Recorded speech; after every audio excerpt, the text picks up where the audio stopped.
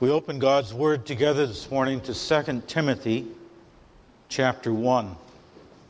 And we're going to be looking into the life of another of the unsung, what I'm calling the unsung heroes of faith.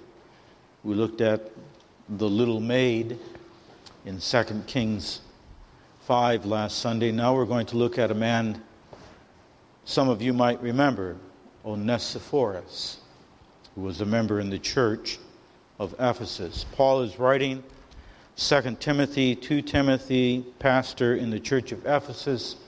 2 Timothy is the last epistle that Paul writes. He's writing in his second imprisonment in Rome, the imprisonment in which he was literally chained in a cell, and the imprisonment that's going to result in his death. So this morning we're going to read 2 Timothy chapter 1, and our text will be the last 3 verses of that chapter. And then we're also going to read a short section from 2 Timothy chapter 4. God's Word in 2 Timothy 1, Paul, an apostle of Jesus Christ by the will of God, according to the promise of life which is in Christ Jesus, to Timothy, my dearly beloved son, grace, mercy, and peace from God the Father and Christ Jesus our Lord. I thank God, whom I serve from my forefathers with pure conscience, that without ceasing I have remembrance of thee in my prayers, night and day, greatly desiring to see thee, being mindful of thy tears, that I may be filled with joy. When I call to remembrance the unfeigned faith that is in thee, which dwelt first in thy grandmother Lois and thy mother Eunice, and I am persuaded that in thee also. Wherefore I put thee in remembrance that thou stir up the gift of God, which is in thee by the putting on of my hands. For God hath not given us the spirit of fear, but of power and of love and of a sound mind. Be not thou therefore ashamed of the testimony of our Lord, nor of me his prisoner, but be thou partaker of the afflictions of the gospel according to the power of God, who has saved us and called us with a holy calling, not according to our works, but according to his own purpose and grace, which was given us in Christ Jesus before the world began, but is now made manifest by the appearing of our Savior Jesus Christ, who has abolished death and has brought life and immortality to light through the gospel, whereunto I am appointed a preacher and an apostle and a teacher of the Gentiles. For the which cause I also suffer these things. Nevertheless, I am not ashamed, for I know whom I have believed, and am persuaded that he is able to keep that which I have committed unto him against that day. Hold fast the form of sound words which thou hast heard of me, in faith and love which is in Christ Jesus. That good thing which was committed unto thee keep by the Holy Ghost who dwelleth in us. This thou knowest, that all they which are in Asia be turned away from me, of whom is Phygellus and Hermogenes. The Lord give mercy unto the house of Onesiphorus, for he oft refreshed me, and was not ashamed of my chain. But when he was in Rome, he sought me out very diligently and found me. The Lord grant unto him that he may find mercy of the Lord in that day. And in how many things he ministered unto me at Ephesus, thou knowest very well. We turn the page over in our Bible to the 4th chapter, verse 9. He's speaking again here directly to Timothy.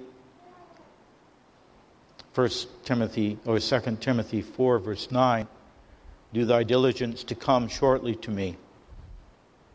For Demas hath forsaken me, having loved this present world, and is departed unto Thessalonica. Crescens to Galatia, Titus unto Dalmatia. Only Luke is with me. Take Mark, and bring him with thee, for he is profitable to me for the ministry. And Tychicus have I sent to Ephesus. The cloak that I left at Troas with Carpus, when thou comest, bring with thee, and the books, but especially the parchments. Alexander the coppersmith did me much evil. The Lord reward him according to his work, of whom be thou rare also, for he hath greatly withstood our word. At my first answer, no man stood with me, but all men forsook me. I pray God that it may not be laid to their charge.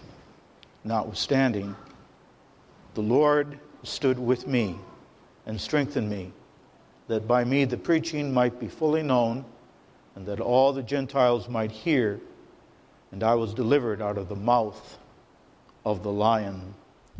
And the Lord shall deliver me from every evil work, and will preserve me unto his heavenly kingdom, to whom be glory forever and ever. Amen. Salute Prisca and Aquila, and the household of Onesiphorus. We read to that point, asking God to bless his word to us this morning. I'd like to read the text, 16 through 18 of 2 Timothy 1. The Lord give mercy unto the house of Onesiphorus, for he oft refreshed me, and was not ashamed of my chain. But when he was in Rome, he sought me out very diligently, and found me. The Lord grant unto him that he may find mercy of the Lord in that day. And in how many things he ministered unto me at Ephesus, thou knowest very well.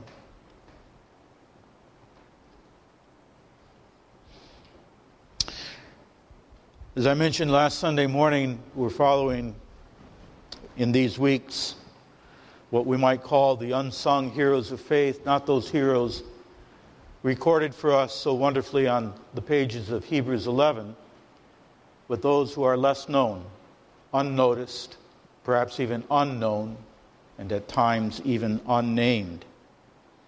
There is no song that is being sung for them. We sing Dare to be a Daniel. We sing Joshua fought the battle of Jericho.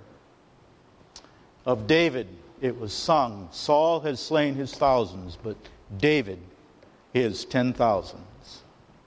But there are many other saints of God, unnoticed, for whom there is apparently no song, and yet they are known to God, they are seen by God, and their acts of faith, as we read in Hebrews chapter 13, whose faith followed, considering the end of their conversation, Jesus Christ today, the same today, yesterday, and forever. And I pointed out last week that as we study these unknown and often forgotten men and women of faith, there are two lessons that we are learning repeatedly about the nature of a true and living faith. True faith, number one, does not sit around waiting for a great moment to appear and to shine.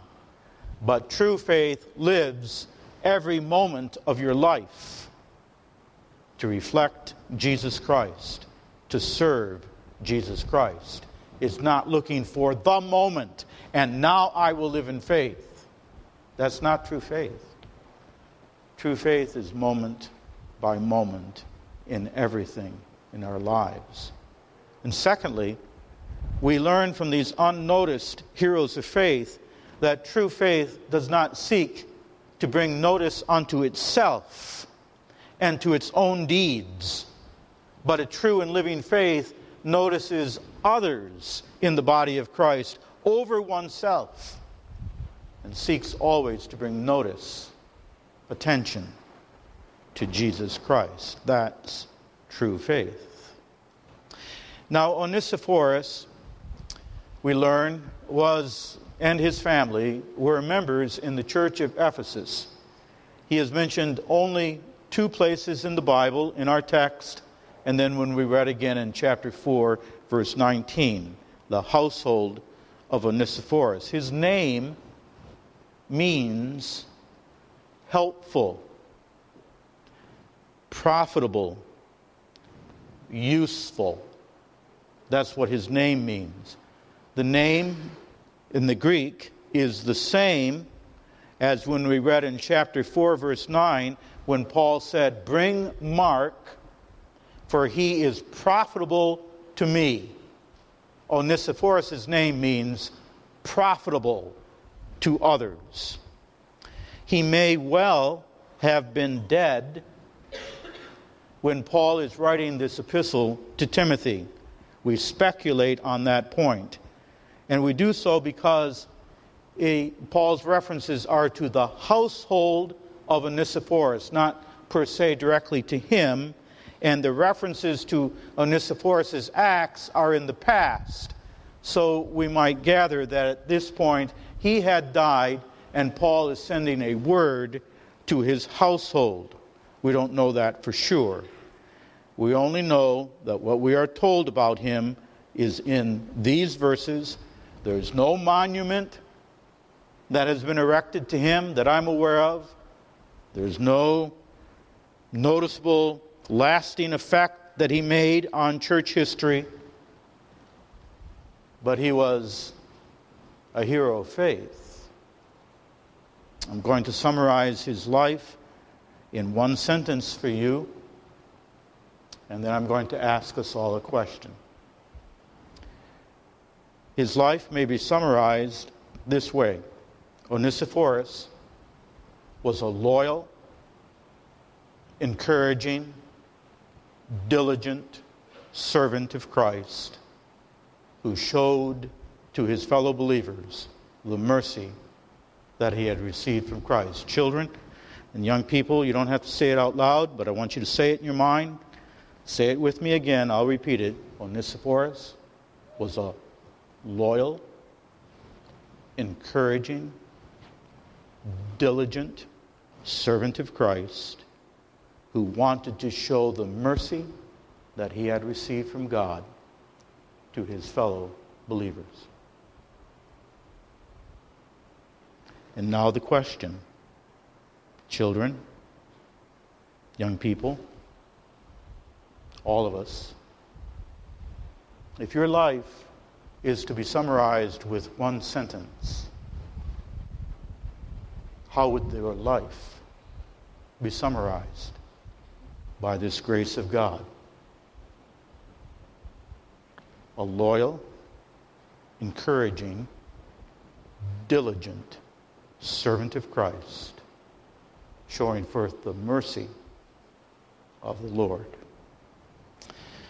So the unsung faith of Onesiphorus, and 3 points that will follow this morning are that he was, first of all, a loyal friend. And that's the emphasis of the text. That he was, secondly, a very encouraging brother. And that finally, that he was a wellspring of mercy to others. Onesiphorus was a loyal friend to the Apostle Paul at the time in Paul's life that he needed a loyal friend. At the time in Paul's life when he was being abandoned and being scorned and rejected, not just by the world, but by many in the church. Paul writes, Onesiphorus was not ashamed of my chains, of my being bound in Rome, but he sought me out very diligently.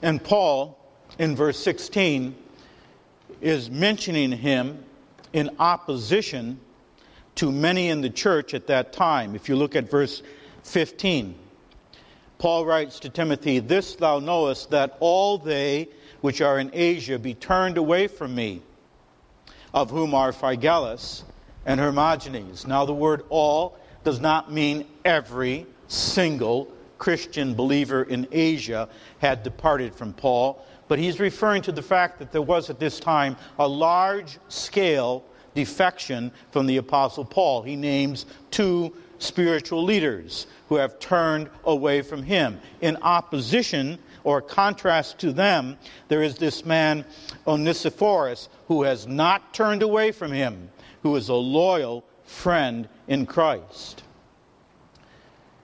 We learn from this epistle and from the book of Acts that there were at this time in Paul's life other spiritual leaders defecting from him and playing the role of a Benedict Arnold. They were becoming quislings, and they were defecting in that they were bringing a different doctrine. Paul is incarcerated, and they took the opportunity to preach false doctrines. They turned away from Paul.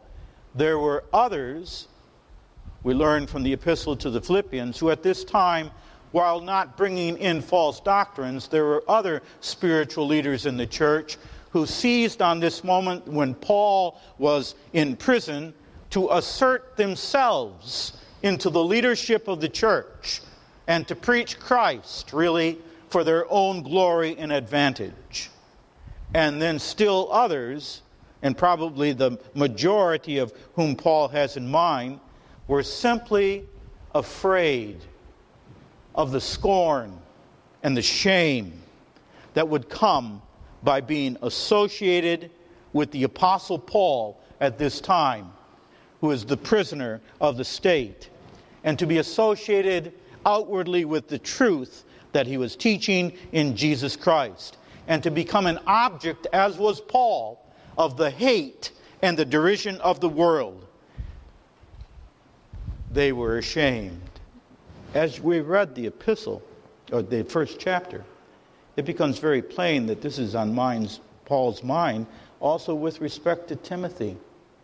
Verse 8, "Be not thou therefore ashamed of the testimony of our Lord, nor of me, his prisoner." Verse 12, "For the which cause I also suffer these things. Nevertheless, I, Timothy, I'm not ashamed." Don't be ashamed of the gospel I have preached or being associated with me in this world.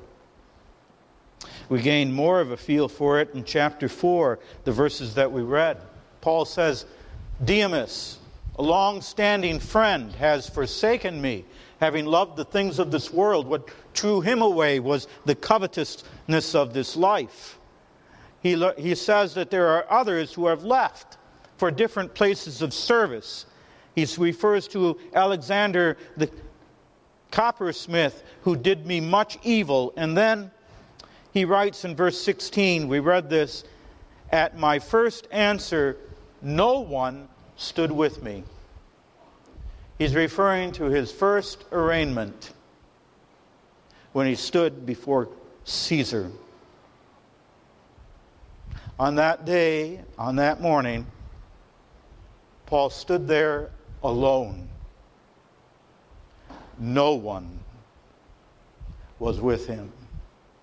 He says, "But all men forsook me."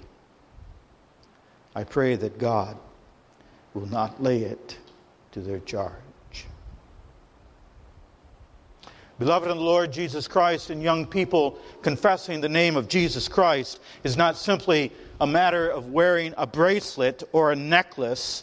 It's not just the courage to pray in public at the fair before you eat.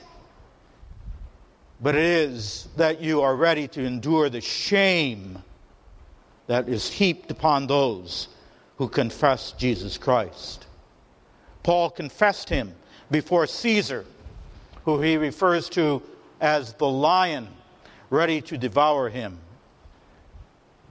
But there were many who were backing away at this point, as Paul stood before the world in his Christian faith. But not Onesiphorus. He came to Rome to refresh Paul and to seek him out. Shame is a powerful emotion. Sometimes the Bible uses that word shame in a good sense. We must be ashamed of our sins. True repentance is not simply a gritted acknowledgement, I've sinned, but it's a shame of my sinful deeds before God. And it's exactly when we no longer can have shame, when we don't feel shame for our sins, that this is a sign of spiritual hardening. Jeremiah 6 verse 14, were they ashamed when they had committed abomination? Nay, they were not ashamed, neither could they blush.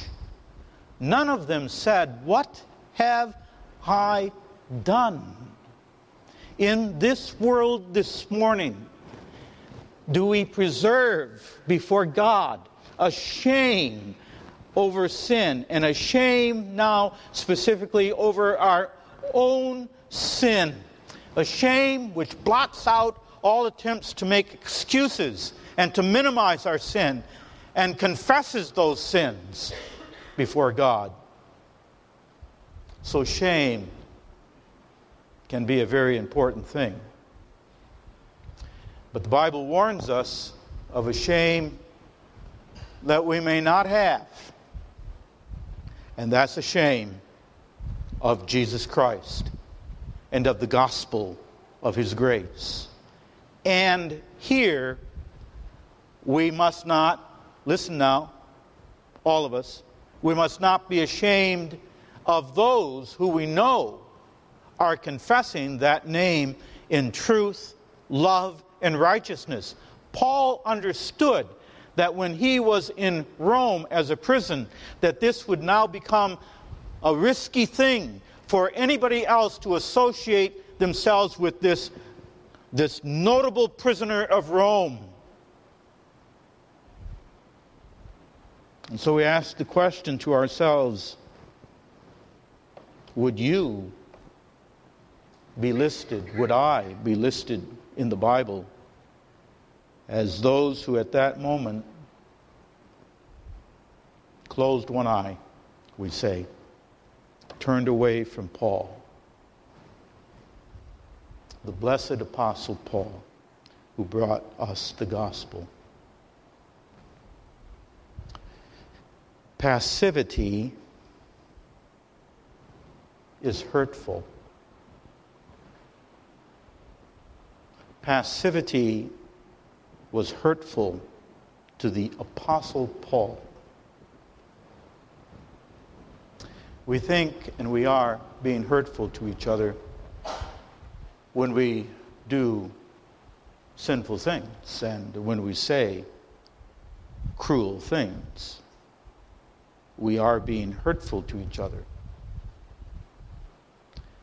But we can be as hurtful to each other when we are passive.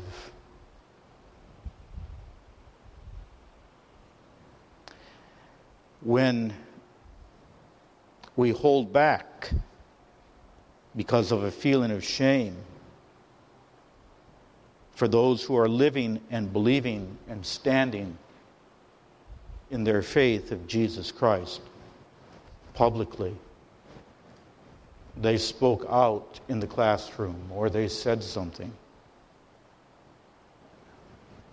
And we don't want to be associated with that, because then the eyes of the world come to us as well. Revelation 21 verse 8, speaking of those who will be outside the city of God, mentions first of all, but the fearful and the unbelieving, that is, the ashamed and the unbelieving. And now the point this morning is not, yes, we have our failures and our sins.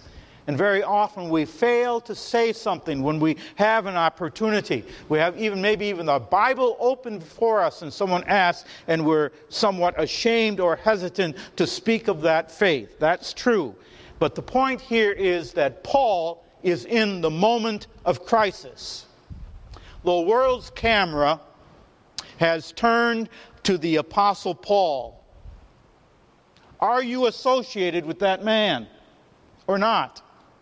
Paul is not a radical. He is not a religious fanatic. He is not a self-centered, foolish radical. He's not a rebel against the state. They tried to tag him with that label, but he was not. Paul lived the Christian life and testified of Jesus Christ by the grace of God. It was time to stand and to be counted with him. And Onesiphorus was loyal. And so you can see why Paul was so thankful for his friend, Onesiphorus. He oft refreshed me, and he was not ashamed of my chain. This lightning rod, Paul is a lightning rod of the Christian faith in the first century. In this first century of severe anti-Christian culture. The first century A.D. is a picture of the last century A.D. And as it was then, so shall it be in the last day and today. You could not say publicly what Paul was saying. The religious, the Jews, said about him, he hates our expression of religion. He's a bigot. He's intolerant of us, of our temple, of our religion, of our traditions. He despises our traditions. Rome was saying he denies the worship of Caesar. He denies the principle which is going to hold Pax Romana. This is going to give us peace. All that we are promoted. He denies our gods of stone and myth. He says that there is only one king, the Lord Jesus Christ. He has the audacity to say that there is no peace for any soul except in Jesus Christ alone, trusting, believing in him alone.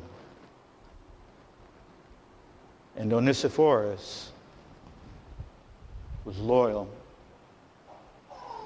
He was not blindly loyal. Sometimes friends can be blindly loyal. Then a good friend, when we're wrong, faithful are the wounds of a friend.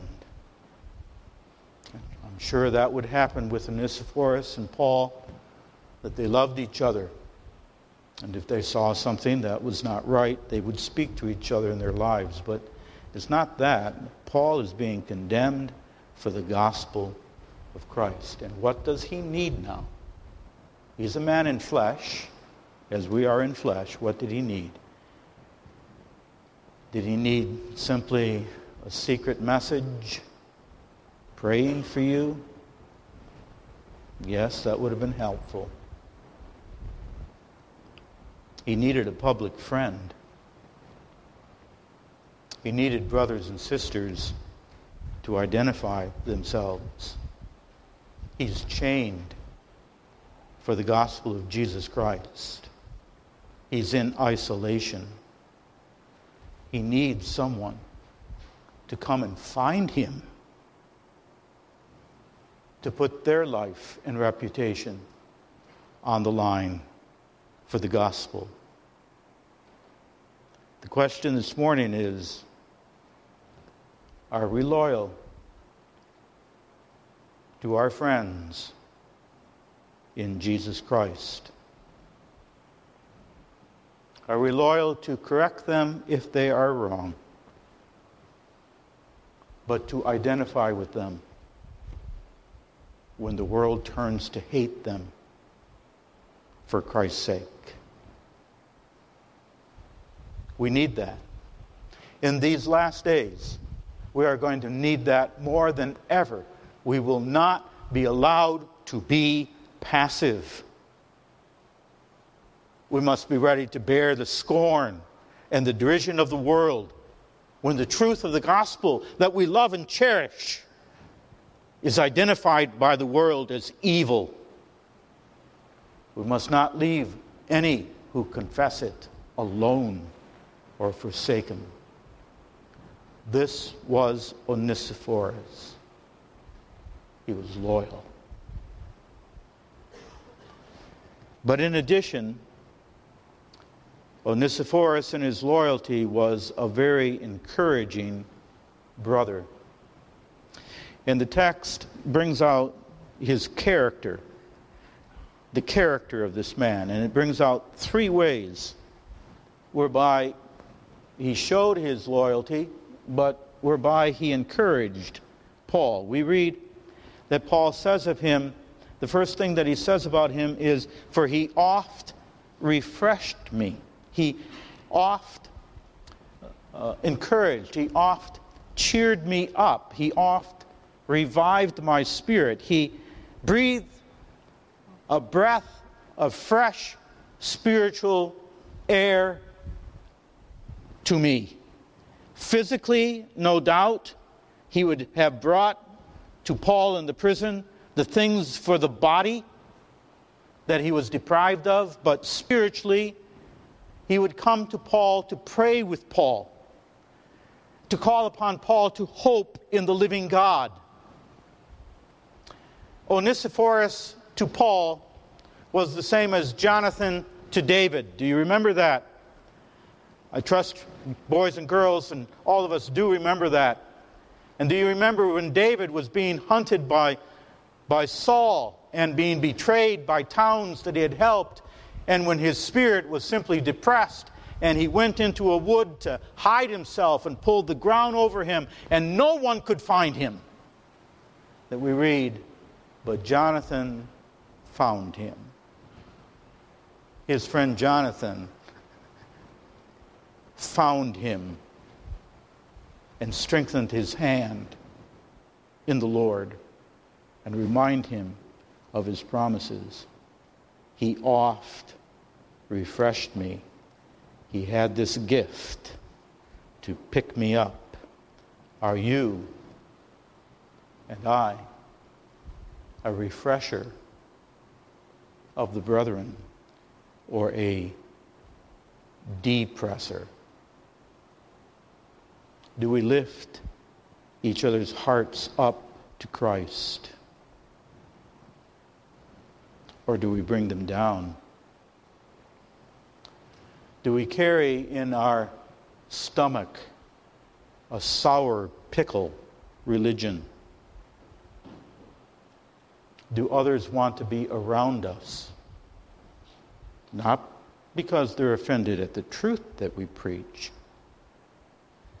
but because of a depressing attitude.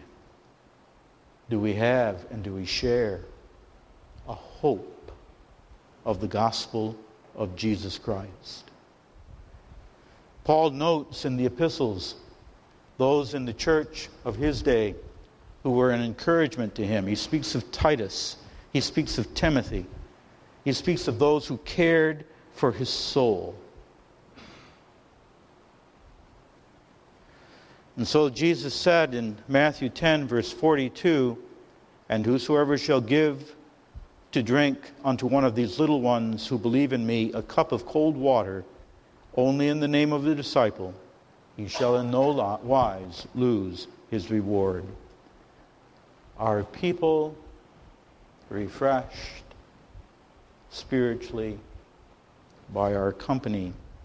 We are Calvinist. We are reformed by the grace of God. And therefore we, of all people,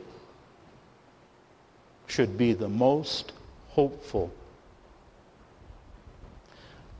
walking in the wonder of God's grace and forgiveness, comforted in everything by the sovereignty of our God. Yes, our life is difficult, and it will be that way till we die. But we have a gospel, a hope, a trust in God. We ought to be those who refresh others. But not only was his character a refresher, there was another characteristic of this man, this encouraging brother, and that was that he was diligent. Paul says of him, he was not ashamed of my chain, but when he was in Rome, he sought me. He searched for me very diligently, and he found me. Now, we don't know why or when Onesiphorus came to Rome from Ephesus. He probably came exactly because he knew Paul was being held there. But we are told this, that when he did arrive in Rome, he had to search. It was not so easy to find the Apostle Paul. It took some digging. He didn't know what catacomb or where he was being held. And it was not necessarily a good thing to do to walk around asking to find a prisoner while you're walking through Rome before the guards. It took some determination to find the Apostle Paul. He had at times not to take no for an answer. He had to keep looking for him. Determination, diligence. We sometimes say, well, it's the thought that counts. And that's true. To remember. The Bible is always telling us to remember. And when I call to mind, we must remember each other in our prayers. But when there's a crisis like this, it's more than the thought that counts. If all else and everyone else had abandoned your friend, would you be there? Your friend in Christ, would you seek them out? And maybe not take no for an answer. Do your friends say, as a young person to you, do you say this? I know that when I am at my worst, spiritually, she will find me. She will talk to me. Do our children know that? That at the moment of crisis,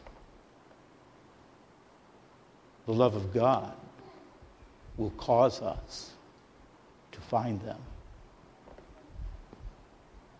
I can remember times as a pastor when in God's providence there was what we would call a catastrophe, a crisis, a sudden, painful death of a child, of a young person. I'd get the phone call. On the way to the house or to the hospital, I'd be struggling. What am I going to say? Only to arrive at the house or at the hospital, and the house is filled with other Christians who were there before me. And they're singing. They're helping. I remember what a funeral director told me. You probably heard a funeral director say this to you too. We go to a funeral home. What am I going to say? And then they will respond to you. A Christian funeral director will respond to you somewhere along the lines. You need to remember that it's not so much what you say, because they're probably not going to remember. But they will remember that you were there. That's true. Onesiphorus was there. And this teaches us a lesson in our spiritual life of fellowship in the congregation. And the lesson is simply this: it's amazing how much you can get when you simply show up. Young people, how much do we not get when you show up at a retreat? Do I want to go? It's a long ways. I don't know anybody. It's amazing how much you get when you show up. Is there somebody in need? It's amazing how much you get by being there. When your Bible studies begin and it's dreary and rainy here in Linden, how much you get in a young people's gathering by simply being there, showing up, being diligent to get yourself over there. That also applies to us as we get older and our bones become achy and we don't want to get out of that chair anymore. Our business is to be there with each other in the Word of God. How much God does not give us on the Lord's Day by showing up, by being there. And then finally, this man's character was refreshing, diligent. His character was simply a servant. He liked to serve others. This man, Onesiphorus, is not one of Paul's minister's friends who would seek Paul out because they would have theological questions that were on their heart and soul and would enjoy the give and take of a good theological discussion. This is not Onesiphorus. I'm not saying he does not love the truth of God, but his heart is motivated by service. And he was the one, it was not a minister friend who came to that prison cell that nobody could find, but when Paul looked up one day and looked through the bars, who was it that was standing there? It was Onesiphorus. And Paul said, well, of course. I thought you would come. That was his character. Character. We are taught that our character, children, what is character? Character, your parents will tell you, is who you are when no one is watching you. That's true. We're taught here in this scripture that character is this. Your character is whatever you are doing that does not surprise other people. It doesn't surprise them. When they hear you did this, they would say, well, that's like him. This was like him. It was like him to come in a moment of need and encouragement. What is a hero of faith? A hero of faith is one who lives moment by moment in his faith and seeks not to bring attention to self, but to bring those mercies of God to other. And this is exactly what makes our faith in Christ so contrary, follow carefully, so contrary to our culture of immorality, of darkness, a culture of sinful darkness in our country, a culture which is everybody saying, don't tread on me, in which morality is this. Morality is that you express yourself the way you want, and you demand that everybody else has to affirm your expression, and that the world has to change to support my self-expression. And if you do this as a young person, you are a hero. But that's not Christianity. Christianity is this: let a man deny himself, take up his cross, and follow me. It shall not be so among you, but whosoever will be great among you, let him be your minister, your servant. For even the Son of Man came not to be ministered, to be ministered unto, to be served, but to minister, to serve, and to give his life a ransom for many. Our character must be the character of a servant in Christ. Finally, I want to point out to you this morning that Onesiphorus, by God's grace, became a well of mercy to the Apostle Paul. And now I'm calling your attention to Paul's words that he repeats. He says it twice. Verse 16, the Lord God give mercy to the house of Onesiphorus. Mercy. And then verse 18, the Lord grant that he find mercy of the Lord in that day. Paul's mind is led by the Spirit to think about mercy. And why is he thinking about mercy? Well, the Lord said in the Beatitudes, Matthew 5 verse 7, blessed are the merciful, for they shall obtain mercy. The source of Onesiphorus' actions was the experience of God's mercy to him.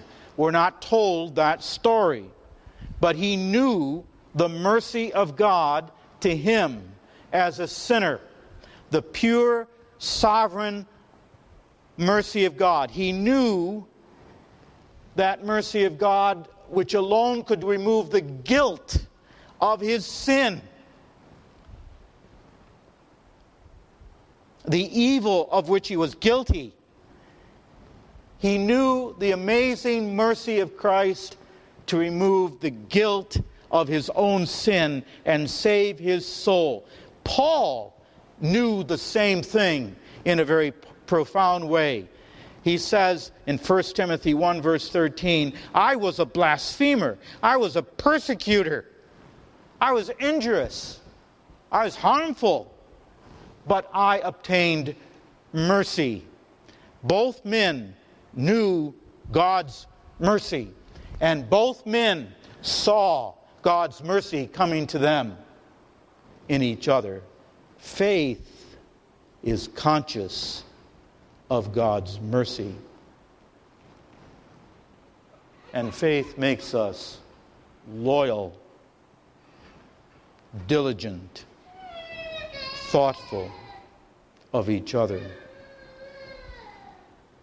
Children, young people, all of us, going back to the one-sentence description of this man's life. He was a loyal, encouraging, diligent servant of Christ who showed to others the mercy that he had received from Christ. Let us pray. Lord, make me a loyal, refreshing, diligent servant of thine, who shows thy mercy that I have received to my fellow believers, doing this in total dependence upon Jesus Christ. May we live in this day loyal one to another in the gospel of Christ. Amen. Lord, we thank thee for thy word. We confess that thy word is truth. And we pray that thy Spirit and word may shine upon our hearts and show us the pathway that is ours in Jesus Christ. Forgive all that was spoken and said amiss, and miss terribly the mark of thy glory in this sermon, and sanctify thy truth this morning to our hearts. We pray in Jesus' name. Amen.